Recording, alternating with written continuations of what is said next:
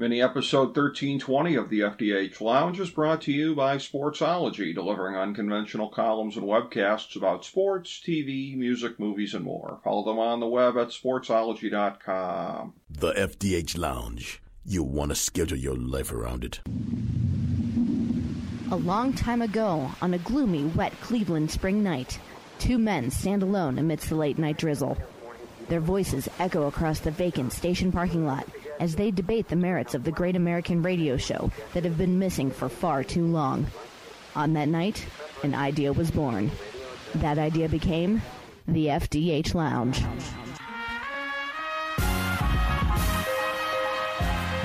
Welcome to the FDH Lounge. Hello, everyone. Welcome to FDH Lounge Mini Episode 1320. This is FDH Managing Partner Rick Morris here, and we have one of our favorite recurring FDH Lounge dignitaries coming back on, one of our longest tenured ones, my good friend Steve Kallas, who's been with us for many, many years, and these days, this is a guy that you've been able to hear all over the media, especially on the East Coast there, whether it be WFAN back in the day and SNY, and presently making appearances with our good friend Joe Stazak on 97.5 The Fanatic in Philadelphia, also with his Kallas Remarks podcast that he does with Joe Stazak, and also serving as sports editor of the Westchester County Post.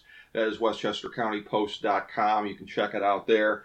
And again, we have him in to talk all kinds of different things here over a period of time. We've talked a number of NFL things with him previously. We do that again today as we take our macro level look at the 2020-2021 NFL playoffs. In a year like no other, it's good to be able to rely on the familiar, and that being an excellent conversation with good friend Steve Kallas. Steve, welcome back to the show, my friend. Great to be with you as always, Rick, but you summed it up. This has been the strangest of seasons, and you almost want to do these kinds of shows, literally 45 minutes before every game, because it just changes day to day. You don't know who's got COVID, who's going to not play because it's 9 days as opposed to 10 days. It's really been a difficult season, obviously, for the players.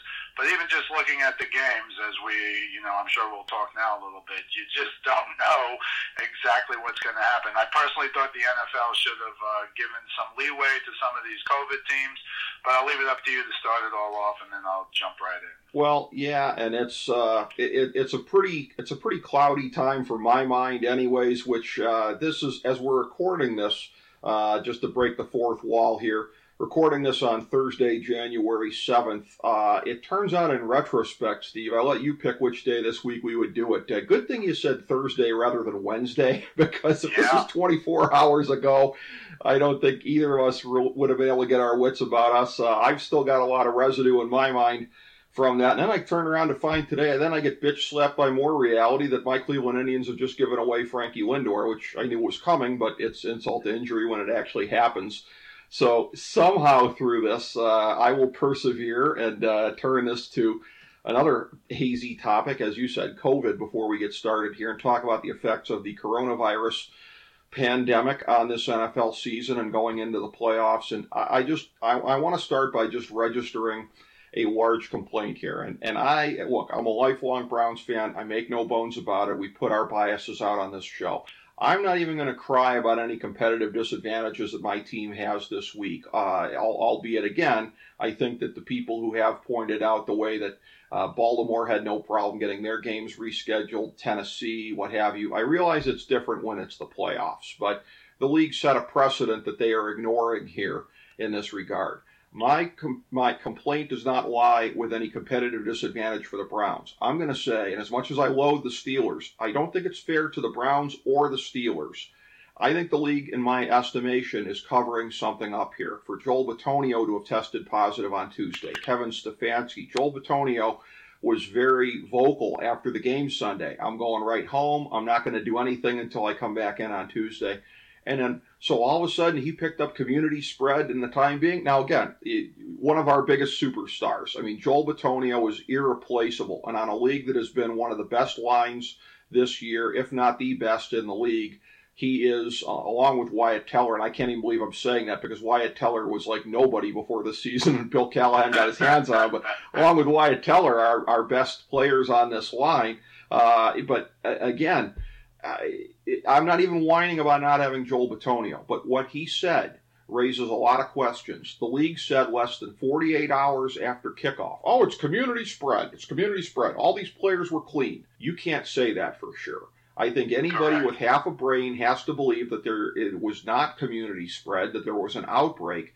Joel Bitonio, Kevin Stefanski, etc., either contracted COVID-19 on Sunday on the field, or they had it coming in and potentially exposed other people. And neither of these options is acceptable. The league, I'm telling you, sent players out there Sunday that had it. Their testing failed, and they don't want to admit it. That's my opinion, personally. It's good to be doing a show with a guy who has a law degree here. So, counselor, I'm covering my ass by saying, in my opinion, the league is covering something up here. But in my opinion, that's what it is. Well, I wouldn't be surprised if you're right, Rick, because there are a number of things. And just the general view of COVID. First, the reason I think they said it's community spread is because they had announced that they would only change these games if they determined that there was something going on within the team, that it was getting spread within the team. Community spread obviously says he walked into a bar, which he didn't, right, or even could get it at home from a family member or whatever. But I think the problem is, what are they going to do at a playoff game? The Denver game, when they lost all their quarterbacks, was the biggest joke of the year game to me. Yep. And you had other teams that had, frankly, I know you're going to say it was the Jets, but the Browns losing to the Jets without their top 4 wide receivers and missing a couple of linebackers, that's a joke to me. If Cam Newton can't play against the Kansas City Chiefs, that's a joke to me. And I don't have that. I didn't mention any team that I'm particularly, going nuts over, but I thought, and I did hear Adam Schefter today, so I don't think this is going to happen, but Ronnie Harrison, their safety, Cleveland safety, tested positive, and the league had said unless there were more positives, the game was going to go on as scheduled. And now this is a quote from Adam Schefter at 4:30 this afternoon, which is taking a little after that. Adam Schefter said, well, the Browns had another positive. Let's see what the NFL is going to do. But they're loath to change anything. They didn't miss a game. They put off a number of days, especially that Thanksgiving day that was played, the next Tuesday or Wednesday, I think it was. But there's just so much going on there, and they've been on the cusp of not being able to handle it. The Ravens had a breakout. The Titans had a breakout, or an outbreak, I should say, not a breakout, an outbreak. The Browns had a mini one a few weeks ago against the Jets, and they have another one now. And I'll say it again, if you can't field the quarterback at Denver, that was not an NFL football game. There should have been better rules, but, they've got that straight ahead. We're plowing through this, and it looks like they want to plow through the playoffs even more. And I think that's why they said it was community spread, because if it's not community spread, if it's within the team, then under the NFL rules, they're supposed to do something. Now, can they switch that game to Sunday? Can they switch it to Monday? I don't think they could go any farther than that. And I don't know how many Cleveland guys in addition that would get off the list or not. I just don't know the exact days. I know the exact days for the Saints, which we'll talk about. I know the exact days for Tampa Bay, but I'm not up on the exact days, because that's the important thing. If you get it, it's 10 days, period. It's not 9 days. So, that linebacker on Tampa Bay can't play because it's 9 days. If they made the game Sunday, it would be 10 days. So I think you're right. I don't know if that'll ever come out. If it comes out after the fact, what good is that going to do you or the Browns? But I think you're right. I think the NFL always tries to protect itself, and you can have 92 CTE examples and things of that nature where they just kind of, cover up what they want to cover up. Yeah, it just bothers me. All of the stuff that they lie about just for the sake of their own image. And again, community spread, certainly plausible. I live in Cuyahoga County. I'm on America's North Coast, and it's pretty bad here as far as any metric. Of course, the whole country's pretty bad now, right, with the outbreak. But Cuyahoga County and Ohio, we're up there. So it's one of those things where, it's sort of like, what I've said about from watching the documentary Making a Murderer of framing a guilty man. I mean, look, we're a guilty county. I mean, community spread. Nobody's going to question that, bro. I mean, it's pretty much just like South Dakota last summer when they had the big bike gathering there and had a big outbreak afterwards. I mean, the way that, you walk down the street and hardly anybody's wearing masks. I mean, inside, I guess places they are, but I mean, people's behavior shamefully around here is not what it should be, and that's what's fueling a lot of this. And it's easy to point the finger and say, oh, these guys got it from getting sneezed on at the grocery store. But when it's all happening with your own locker room, when you're getting all these things that are happening, and guys who go home after the game and don't leave their home turn up 48 hours to get tested, and they I'm sorry, it wasn't community spread. That is pretty clear. So, yeah, and that's my problem with Goodell and with the league is that, like you said, the Denver game where they didn't have the quarterbacks never should have happened. And the whole thing of like, well, they were idiots who brought it on themselves, all the QBs sitting together in the meeting room. Okay, but here's the thing. And Steve, this comes from me being a fantasy sports commissioner in my day. What about the rest of the league? What about the competitive integrity? And I understand New Orleans probably would have boat raced them whether they had a quarterback or not, but at least make them work for it. That's the whole thing behind this here, is that you owe it to the other teams in the league for your games to have competitive integrity. And, I mean, anybody that's a fan of the Brownies right now, I mean, everybody's just happy they made the playoffs. And realistically, how far was this team going this year anyway? So, I mean, I'm not taking this as hard as some of my friends who were delusional enough to think that we might make a run further than this. But it's just not a good thing here, obviously. And again, moving into these playoffs here, I have to say, just kind of writ large, and we're gonna look at rather than the micro level, because we'll be doing this on the show week by week, going through the playoffs, looking at the micro level and the matchups and everything like that. But writ large, I don't know that there are too many big surprises when you're looking at the top of the conferences on either side here. In the AFC, I mean, I expected Kansas City to be right there. I picked them to repeat largely because I sensed the vacuum. A lot of people were on Baltimore because they didn't think Kansas City would repeat because teams don't do it that much. Well, Baltimore was the only other viable option, but based on what they've done in the playoffs the last couple of years and in big games where teams have had a game plan for Lamar Jackson, I figured how could you count on that coming in? So I saw Kansas City coming. Buffalo, I picked them to win the East, but I don't know that anybody thought they'd be as good as they are right now. But you've got them in there. A lot of people like myself maybe kind of slept on the Steelers a little bit coming into this year. You didn't know what Roethlisberger was going to be like. Most of us probably didn't realize the defense was going to be as good as it was, although it's a little different with Bud Dupree out of there now. But not a huge surprise that they're in. My Brownies being in is a surprise to many, including myself. Baltimore being there, not a surprise. Indy and Tennessee, not really a surprise. So starting on the AFC side here, it seems like an awful lot of chalk when you look at it here, Steve. Yeah, I think that's right. I looked, and I liked the Ravens last year, and I thought, and I still think they have a chance to get to the Super Bowl. But You're right. When you look at those two games, and they lost to the Titans last year, I would say this year they can make it to the Super Bowl, and they can lose to the Titans because I'm not a big gambler, but I'm looking for an over-under on rushing yards total in that game, and I'm wondering if it's going to be 400 or 450 because that's what it's going to be. Although Lamar Jackson has been better, but, we've seen regular season Lamar Jackson, and now we have to see. This is a tough draw for both teams. I like the Ravens to win that game, but I do not like, I just saw some incredible stats that I'm sure you know about Lamar Jackson. He has a 51% completion rate, and I think you're going to have to throw the ball because I think both teams have to sell out to stop the run. And so he's got to throw the ball. Now, he's been doing it lately. I don't know that they have the toughest schedule. Teams like the Bucs and the Ravens, who finished strong and had to finish strong, really didn't play many good teams. I don't consider beating Atlanta twice, such a big deal for Tampa Bay. I think when Atlanta sees Tampa Bay and Brady and they're winning by 17 points, I think they're still thinking, we might lose this game, which they did the first meeting. So I'm with you on the chalk. I, too, picked Buffalo to win the East, but I certainly did not think they'd be as good as they are. But I think in the East, in the AFC, it's kind of chalk, and I wouldn't even consider the Ravens again.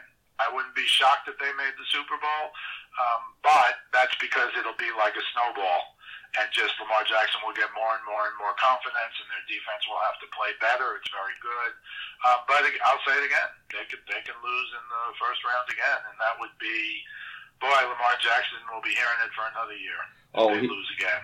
He would be, definitely, no question, if that was to happen. But I do have them getting into the second round. I have them going down to Kansas City. For my picks going into the playoffs right now, as well as everything else, a statistical look at the teams, fantasy look for anybody getting into any fantasy competitions, I want to recommend this here on the main page at the FDHLounge.com and FantasyDraftHelp.com, our 2021 FDH NFL Playoff Guide. And as I'm looking at this here, so again, we have our FDH ultimate quantitative baseline statistic, the thing we do for fantasy that we've brought to looking at team sports here.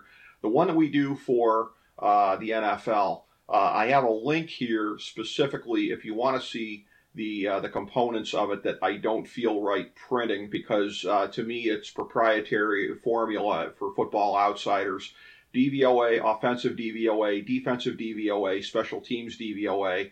There's a link there where you can see how the teams came out, and it's from the Football Outsiders website. But those four things are factored into our formula, as well as our FDH power rankings at the end of the year, an index that is half victories and half impressiveness of victories based on our power rankings, strength of schedule based on our power rankings, offensive yards, defensive yards, and this year we added time of possession on there because I felt that that was something that we probably needed to add. And just an oddity that jumps out at me, Steve, and I figure this will make you chuckle as well as how it did for me, because I don't know how this was possible. But, and again, and I know a lot of people who are big Mike Vrabel guys, particularly in this state. I got to say that I'm not. I think he's a smarmy prick. I don't like how he delighted in spiking the ball in the Browns' face after they beat us big last year. I'm not a Mike Vrabel guy, although I admit his talent as a coach. But you almost got to go out of your way to be this stupid. The Titans with Derrick Henry, and I understand they've had a successful passing game, 28th in time of possession. How do you pull that off, Steve Kallas? Yeah, that's hard. Yeah. I'm looking at that now, yeah. I mean, you got to try to do that, don't you? I mean, I don't understand how that's possible when you have the league-leading rusher there, but I don't think Tennessee's defense is going to be able to stop them. It's just, I don't understand how they were able to bottle up Baltimore a year ago, and they've been so toothless this year throughout the season. But yeah, I think that might doom them. But what I have ultimately coming down in the AFC is this was a little remembered footnote of the 90s. I think it was probably Joe Montana's last gasp as an NFL legend. That Kansas City did actually make it to the championship game for, I think it was the 92 season against Buffalo. And Buffalo won that one in a home game, part of their run, of course, of 4 consecutive AFC championship games. That would be the chalk if it was Buffalo this time around coming to Kansas City, the 1-2 matchup. But that's how I have it going with Kansas City prevailing. I do have to say, though, it's interesting how much our statistic actually kind of favors Buffalo. I was shocked when I went and did the math here, and that they score out stronger than Kansas City in a number of areas, sort of across the board here. But Kansas City is essentially what they were a year ago. Offensive powerhouse, defense that's good enough. And I think I'd said a year ago, my point of comparison for them was the 2009 Saints. That was a Saints team that they had a decent defense. It wasn't great, but it didn't need to be with that offense. And Kansas City, that's where they are a year later. Yeah, they're matching up with a surprisingly tough team in Buffalo, a team that goes beyond, okay, I guess they're the best team in the East. That's what I thought they were coming into the season. No, they're much more than that. And yet, if Kansas City is on their game, it's hard for me to find scenarios where I can pick against them, period. Because when they're at top speed, I don't see anybody stopping them. I totally agree with that. I will point out, though, that they've, their last 5 or 6 games, they've won by 7 points or less. Yep. They always seem eminently beatable, but they always have Patrick Mahomes at the end of the games. I will point out, because I do have my 2021 FDH NFL playoff guide in front of me, which I strongly recommend. Thank you, sir. Including the top 50 fantasy football playoff draft board. Mm-hmm. But I do want to point out one thing about time of possession. I agree that it's an important stat. I have no idea why Tennessee is where they are. That does not make sense. But I'll look at it the opposite way for the Chiefs, and that is when the Chiefs have 17 under time of possession, they are easily the fastest quick strike offense this year and last year, and I think the year before in the NFL. So I think that for me, for my handicapping, for lack of a better word, that would move Kansas City in my mind up into the second tier, where Tampa Bay also fits into that category where they have 24th time of possession. I don't think it's as much as their quick strike offense, although towards the end of the year, Tom Brady started being Tom Brady. I think he's right. He said all year, you have Bruce Arians who says things like, well, you can't win the Super Bowl in August and they gave us the trophy. He was always trying to tamp down expectations. Right. But Brady was more of the, we had no training camp. We had no exhibition games. He actually said our first 4 or 5 games were like exhibition games. And I think now you've seen with Tampa Bay, not only did their time of possession go up towards the end of the year, their entire team started to look like the team a lot of people thought would somehow be the team after 1 or 2 games. So I think if they had played this season over with a full training camp and exhibition games, I think Tampa Bay would have been better. But I think part of they're not the quick strike offense that Kansas City is, but I think part of their time of possession being 24 is that they really didn't take a lot of time early in the year and didn't play as well as they played later in the year. So to me, Tampa Bay and Kansas City would be that second tier, and Tampa Bay could not move up into the top 2. Because, time of possession 3 for Buffalo, 5 for New Orleans, 24 for Tampa Bay. But I do think Kansas City would have been in the Rick Morris FDH Lounge second tier, and that they would jump Green Bay. Now, obviously, they're in different conferences unless they play in the Super Bowl. That would be important. But for this, I like this. But time of possession, go back to Kurt Warner and The Greatest Show on Turf. I don't know what their time of possession off the top of my head is, but I don't think it would have been very high on the list. Sure. So I'm looking at your playoff predictions in the wild card round, and I have exactly the same thing. And I think it's also going to be at the top. I think it's also going to be Kansas City and Buffalo, and I have Kansas City going to the Super Bowl. I think we're going to be a little different in the NFC. But I just think Baltimore has to get over that playoff hump, and I think this weekend is a playoff hump for them. I think they have to win this game. And I was hearing things, Lamar Jackson hasn't signed his next contract, but he will soon. And if he makes a run in the playoffs, he'll make more money than if he gets beat again. And I think that's true, Rick, because after 1 game, well, it's 1 game. Now after 2 games, he was terrible in both. I think I said his completion percentage was 51% in his 2 playoff games. He threw 3 touchdowns and 3 picks. His QBR is very low. So I think he has something to prove here. And if he loses tomorrow, I think he'll get his big contract, but I think it'll be for, I don't know about a significantly less, but it will be for less than if he wins a playoff game or 2. If he makes a run here, he is one of the elite quarterbacks. But right now, to me, he's Clayton Kershaw.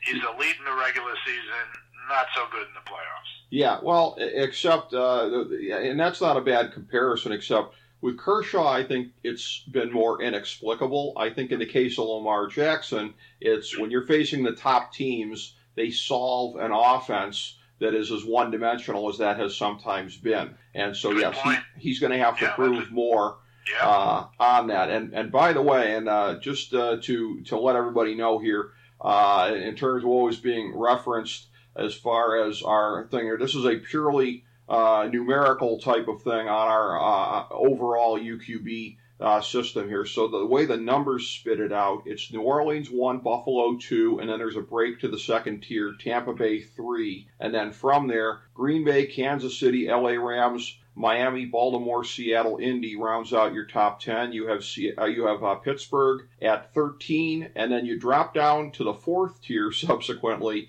21 Cleveland, 23 Tennessee. I was surprised at how both of those scored, but I mean, maybe not entirely because of the softness of the Browns' defense the whole year as far as they go. And just on time of possession, one more thing. How many bar bets could you win, Steve Kallas, by betting somebody that Kansas City placed 11 spots ahead of Tennessee with Derrick Henry in time of possession? Can anybody wrap their minds around that? No, you could win as many bets as you could get. I think so. I can't. I saw that this afternoon. I was like, is this a misprint? But I'm sure it's not. Yeah, it's remarkable. And I'm not surprised you picked up on it. You always pick up on these things here. So for anybody that thinks back to what I said about a minute ago here, you'll notice that 3 of the top 4 teams were in the NFC, and the thing about that that's surprising is that Kansas City was not one of them, that they're the number 5 team, albeit being number 1 in just our FDH power rankings. But New Orleans standing atop here, and New Orleans was also standing atop in the final DVOA numbers, and given a DVOA and the subcomponents are components here, that's not surprising. But they scored pretty well overall. One of the other things, too, is just on a macro level for both conferences, and since you have it in front of you, Steve, and this is something I'll point out to anybody that looks at it subsequently, is there's more flatness this year than I think I've ever seen since I started doing this, which goes back about 5 or 6 years. As far as strength of schedule, there's not much to separate among the top teams here. I mean, yeah, you've got Baltimore with the worst schedule in the league, the easiest one, I should say, number 32 in there. And then it raises as high as Tampa Bay among the top teams playing the number 17 schedule. New Orleans and Buffalo tying at 19. But you've normally got some teams that are down around 10 or 11. You've normally got teams that have surmounted much more than this. But it seems like the teams like the NFC East teams that played in the worst division in the history of football, then they had to go play the AFC North for their games against the AFC. So it's a weird kind of a deal. If you played in a crap division, you probably played a tougher non-divisional schedule, and it's weird. It's so much flatter and more level than it generally is. This just seems like a fluke. I don't think it's because of COVID-19. I think it's just one of those things. But it's really amazing to me the way that it played out, that there wasn't a lot of difference, because a lot of times I look for teams that have what we would call a glass jaw. Years back when Chip Kelly was in Philly, I remember the only reason I picked New Orleans to beat them was that Philly played a complete garbage schedule and New Orleans played a tougher schedule. And on that basis alone, I picked New Orleans and they beat them. I can't see one playoff matchup this year where I would even factor that into a serious degree, and that's surprising to me. Yep, I gotcha. Yeah, it's just one of those things. But, you look at the NFC and, again, New Orleans, Tampa, Green Bay showing up in that order on our system here. And I think people making Super Bowl picks are probably predominantly going with one of those 3 teams. You might find some going with Seattle or LA, but they have to make it through a tough first-round game first against each other. And I'm not sure how many people are on the Rams right now, given that Jared Goff is, they're saying questionable with his thumb. I mean, if he can be back less than 2 weeks after surgery, as a guy who's broken a digit before, I say good luck with that. I mean, they're going to fit him with something. But, even if he plays, if you think he's making anything more than intermediate throws, I got a bridge in Brooklyn to sell you. But the one thing I want to point this out about the Rams, too, just because I know you'll appreciate this, Steve. A nice little Seinfeld reference that I'm going to make here. I mean, the whole thing that with Jerry and Elaine, the whole, catchphrase of sex to save the friendship. I look at this here, firing Wade Phillips to improve the defense. I mean, this defense this year, it shows up number 1 in defensive yards. I mean, by any measure, the defense has been a big foundation. One of the reasons I thought they'd fall off after getting away from Wade Phillips. And I've been a big Sean McVay guy from day one, but I mean, man, this is even beyond what I thought he could do. Well, I thought early in the year the Rams, from week to week were they last year's Rams or were they the Super Bowl Rams? Right. But they settled down and got a lot better. But I have to say, and this is somewhat embarrassing, before week 15, I did a podcast with Johnny Kallas, who, as you know, knows a lot about That's the right. NFL. And I said on the air, I said, right now, I think the most complete team, offense and defense, are the Rams. And then they lost to the Jets. Right. So I don't know that they've totally recovered from that. Plus, they have this now thumb injury, which I agree with you, to be a quarterback that can throw. And I saw a replay of it was the quintessential make the throw and your thumb comes down on the guy's helmet. And so to break your thumb on your throwing hand and then come back 2 weeks later, that's going to be very tough. I assume they're going to try early to set up a run game, and then maybe it'll be easier for him in play action. But I think they're going to get knocked out in the first round, although they still do have that defense, and they still do have Aaron Donald, and they still do have, even though I don't like him, Jalen Ramsey. So they can make some noise too. The winner of that game can make some noise. But I think you're right. It's right out the top. And I will say this. I didn't pick the Packers, and I know we're going to talk about that. I didn't pick the Packers to go to the Super Bowl, but we always talk about what an advantage it is to get the bye. And it's much more this year because there's only one bye. Yeah. So it wouldn't be hard to pick Kansas City over Green Bay. That's the chalk. I think, and when we go through it, I'll talk more about it, but I think in the NFC, it's more of matchup games that I see, or I'll even do mine right now. Yeah. The matchups that I see, now you saw what the Bucs did to Green Bay, and that was incredible. Right. Can the Bucs go to Lambeau in January and do that? Well, I don't know. Tom Brady can. Gronk can. I don't know how many of these guys have real playoff experience. And I don't know how many of these guys have, cold weather experience, which can be brutal up there. But I have the Bucs beating the Washington football team, and then going to Lambeau and beating Green Bay in Lambeau. But then, if you watch New Orleans and the Bucs, now New Orleans, the first game of the year, I originally picked the Bucs to go to the Super Bowl. But I said they'll lose the first game to New Orleans, but they'll beat them the second time they play, which was like week 10 or 11, I think. And New Orleans manhandled them in the first game, and then New Orleans slaughtered them in the second game. I still don't know what happened, except I do know that the Bucs defense has not been quite as good as they were earlier in the season. Now, they don't have Devin White in this game. I think the NFL did them I don't know. I think they should have been, as I said. New Orleans is playing on Sunday, so Kamara can play as long as he gets the negative test, which so far he seems to have gotten. Michael Thomas is coming back, also gets an extra day. I'm not saying they should do this for injury, Rick, but I think they should have done that for COVID.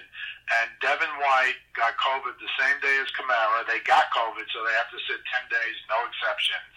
And now Tampa Bay is playing on the 9th day. And now the Saints are playing. Kamara can play.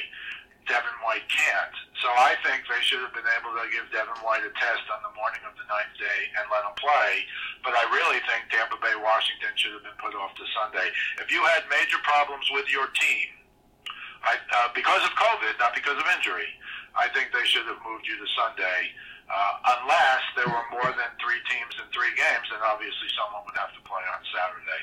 But I think they did Tampa Bay a disservice, but I think they're fortunate to be playing Washington. I don't think Chase Young quite understands, I want Tom Brady, get me Tom Brady, and then after, he was called out on it, he said, I'm not going to apologize for saying I want Tom Brady. He's the GOAT. I want to play against him.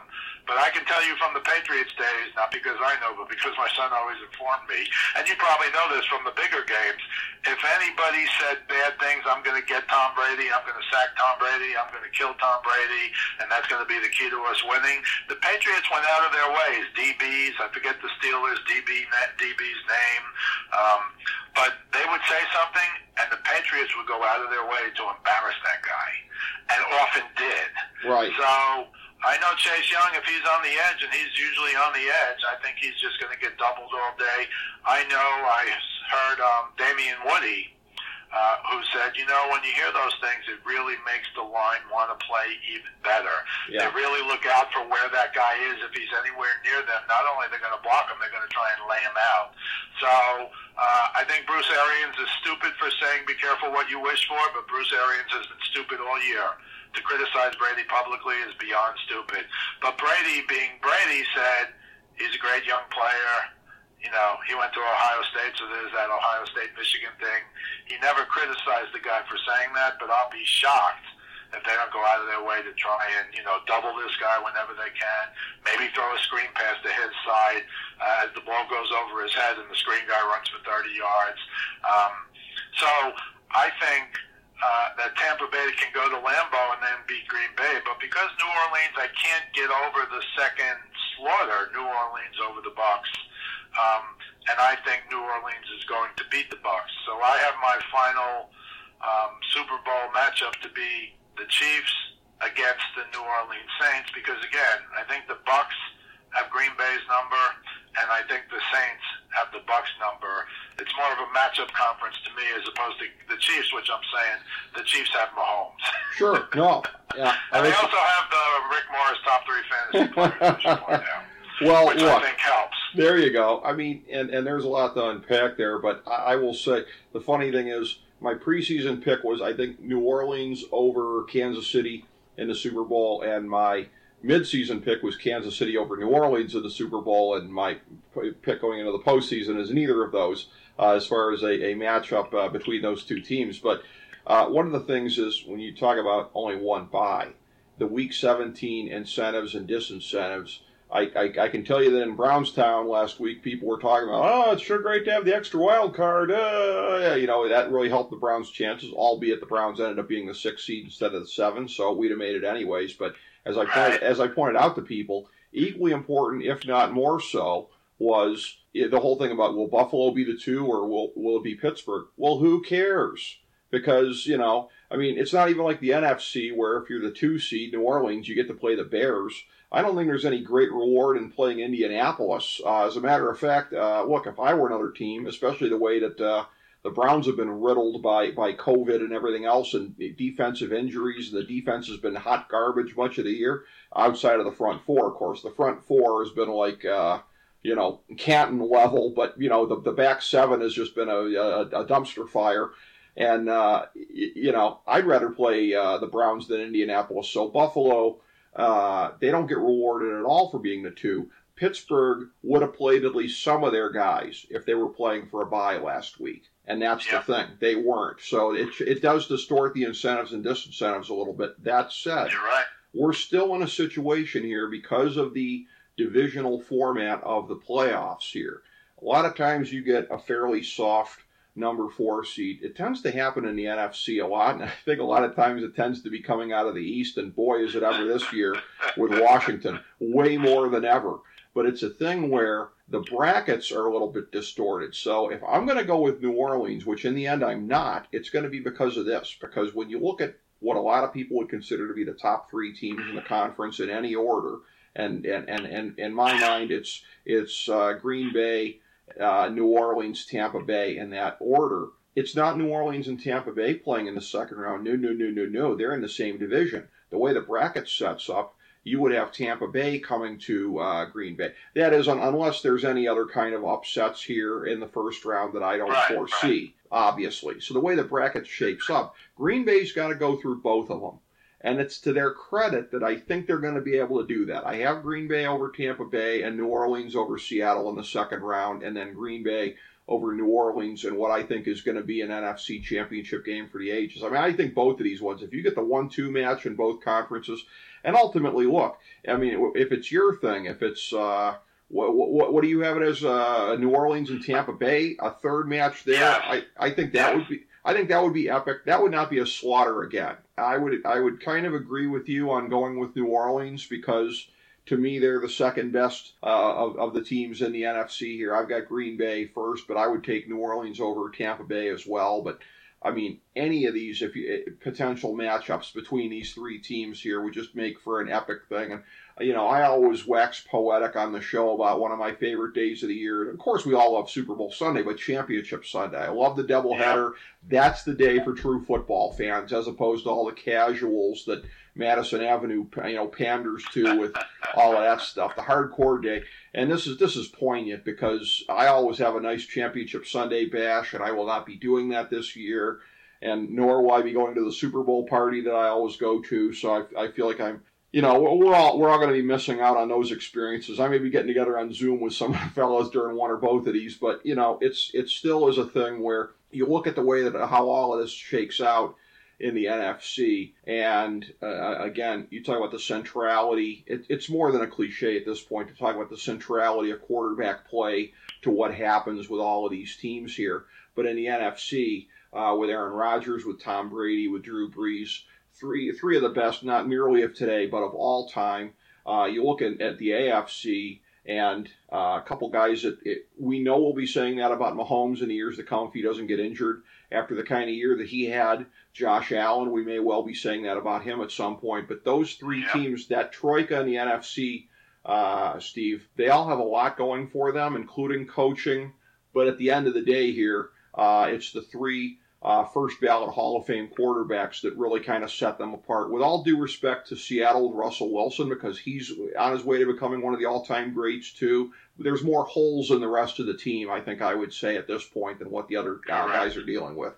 But tell me, Rick, what do you see different about I understand it'll be at Lambeau.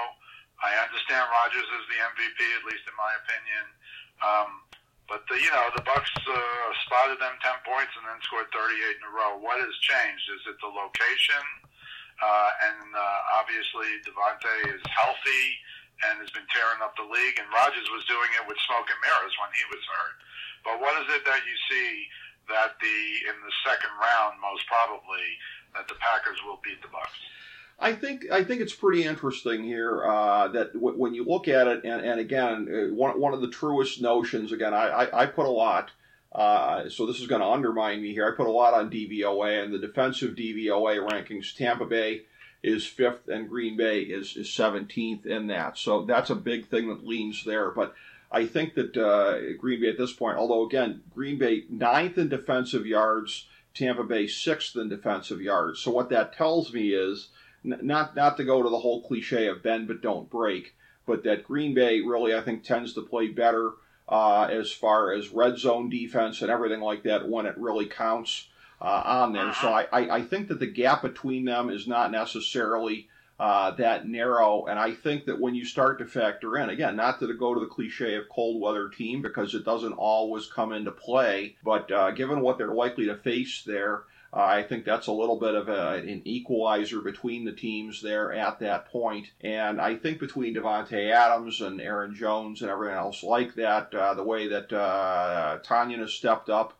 and played so well at tight end there, I think Green Bay has been a little bit more consistent in making use of some of their weapons. Tampa Bay to this day still has a revolving door at running back, and I say that as a frustrated Fournette owner who has seen him and Jones III go back and forth. That I think Tampa Bay, when you look at this offense, I mean, we all look at what Tampa Bay has with the array of weapons, right, and how otherworldly it is, and you sign Antonio Brown and you add it to it. I just think Green Bay, for lack of a better cliche, has more of an idea of what they want to be when they grow up as far as their offensive identity. And that's what gives them, I think, a tiny edge. I don't disagree with that. I think Tampa Bay has gotten some kind of understanding of who they are the last 3-4 weeks. But, again, it hasn't been against anybody good. And I think their defense has fallen off. It has a little bit, too. And that's where, and as I said, they don't have Devin White because of COVID. That's a big one. He's unbelievable. Well, you know what? And to build on that, Steve, is that one of the things that you can do, and this is what's been masterful in what, as critical as I am of the last 2 weeks of the season for the Browns and how I think they absolutely just backed in against Pittsburgh there. Got lucky on deflecting that 2-point attempt at the end. And I appreciate you being charitable earlier, but there's no excuse for losing to the 2020 Jets. I accept no excuses for that one there. But Kevin Stefanski, based on the first 14 weeks, I think is still the coach of the year in the NFL. And one of the things that he's done, it's no surprise that the Browns are 11th in time of possession, because with that very strong Bill Callahan line, with that unmatched in today's NFL 1-2 combo of my man Nick Chubb in there along with Kareem Hunt, what the Browns do is they protect a defense with a garbage back 7 by not dominating on time of possession, but 11th. I mean, they're better than average. They do a good job there, and they protect it. Tampa Bay, as you note, Steve, has been falling off a bit defensively in recent weeks, and this is where time of possession can come in. I agree with you before. It doesn't always matter for teams, but if you're 24th in time of possession and you have a declining defense and you don't have an identity at running back between these guys here established through the course of 16 games, that could make a difference. That's a good point. So that's just a thought there. But I'm so glad you asked me about it, because it's just a good chance to kind of expand on that and take a look. And I just sort of developed some of these ideas on the fly as you were talking. So amazing follow-up question on your part, bro. I thought that was excellent. But yeah, I mean, I've got it Green Bay over New Orleans in the NFC Championship game. So essentially that would bring it to a situation here. Rather than get what I thought we were going to get, which was the Hank Stram Bowl, which I guess you're still looking for me it would be a rematch of Super Bowl I, 54 years later, albeit with a different outcome. So yeah, as I invoke Super Bowl IV here and matriculate the ball down the field, but in honor of the coach. But so both of us are looking back to the 60s here for our combo. I'm going back a little bit further. For you, it's shades of Super Bowl IV. As Kansas City is in there against the team, in your estimation, that Hank Stram would later go on to coach, as well as being, by the way, a very underrated broadcaster. I used to like listening to his radio calls as well as TV. I miss Hank Stram, and the game does too. But Kansas City over Green Bay is my Super Bowl pick, but Kansas City, New Orleans, which I guess is your pick, I wouldn't fart at seeing that one either. That'd be pretty awesome as well. Well, it is all based on, frankly, and I don't think Mahomes had the season this year he had last year. I know my son is not a Mahomes fan because they beat the Patriots once or whatever, but he did say he had, he saw a stat where he had like 8 or 9 balls that hit defensive guys in the hands. He could have had a lot more interceptions. And I don't think he quite was Mahomes, but I'll say it again. No matter what happened towards the end of the games, they really only had one loss.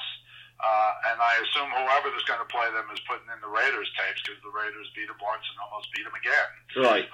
But I don't think he had the year he certainly had last year. But he has that ability late in the game that you just can't teach, that he has, whatever he has to do, he does, including in the second Raiders game where they came back and beat the Raiders.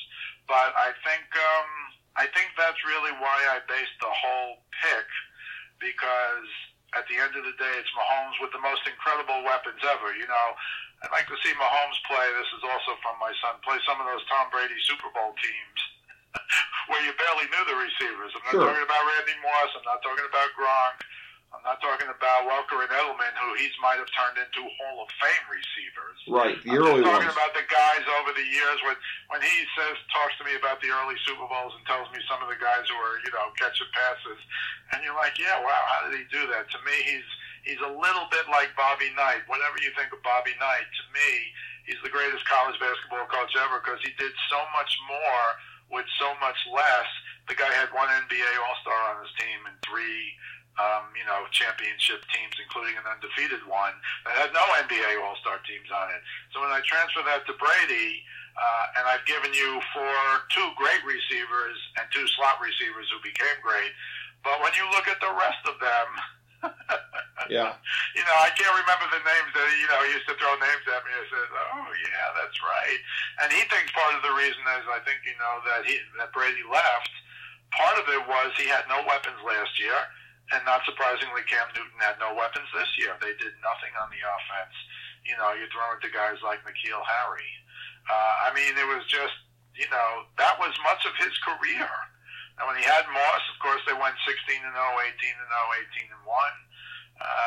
And Gronk has become arguably the greatest tight end of all time, who, by the way, is still making plays this year. He looked awful at the beginning of the year, but he did miss a year. So I think it's fascinating, but I like the Chiefs over New Orleans, but he's got the weapons, but it's all Patrick Mahomes based. Sure, and here's the thing, too, and I want to make a point of comparison here, because I think Kansas City, just 1 year into this Super Bowl run, we don't know how far it's going to go, but I will already make a comparison as far as potentially the mindset of this team to something that I observed ultimately firsthand here on the North Coast with the LeBron-era Cavs. And it's a thing where I can tell you as a fan, and this does show you how demented I am, I've probably watched more regular season games since he left than when he was here. Because you know what?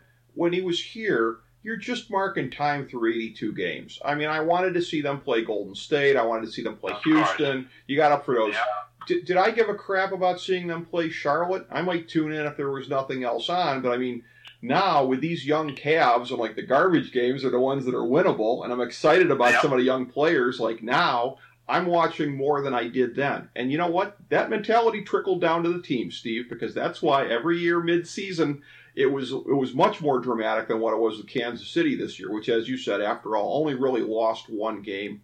Week 17 doesn't really count. But if there was any kind of a malaise, I saw it every year with the Cavs LeBron teams. It was because you're just marking time until the playoffs. Right. And then, at least for coming out of the Eastern Conference, the second time LeBron was here, at least on that part, 4 for 4 on getting it done.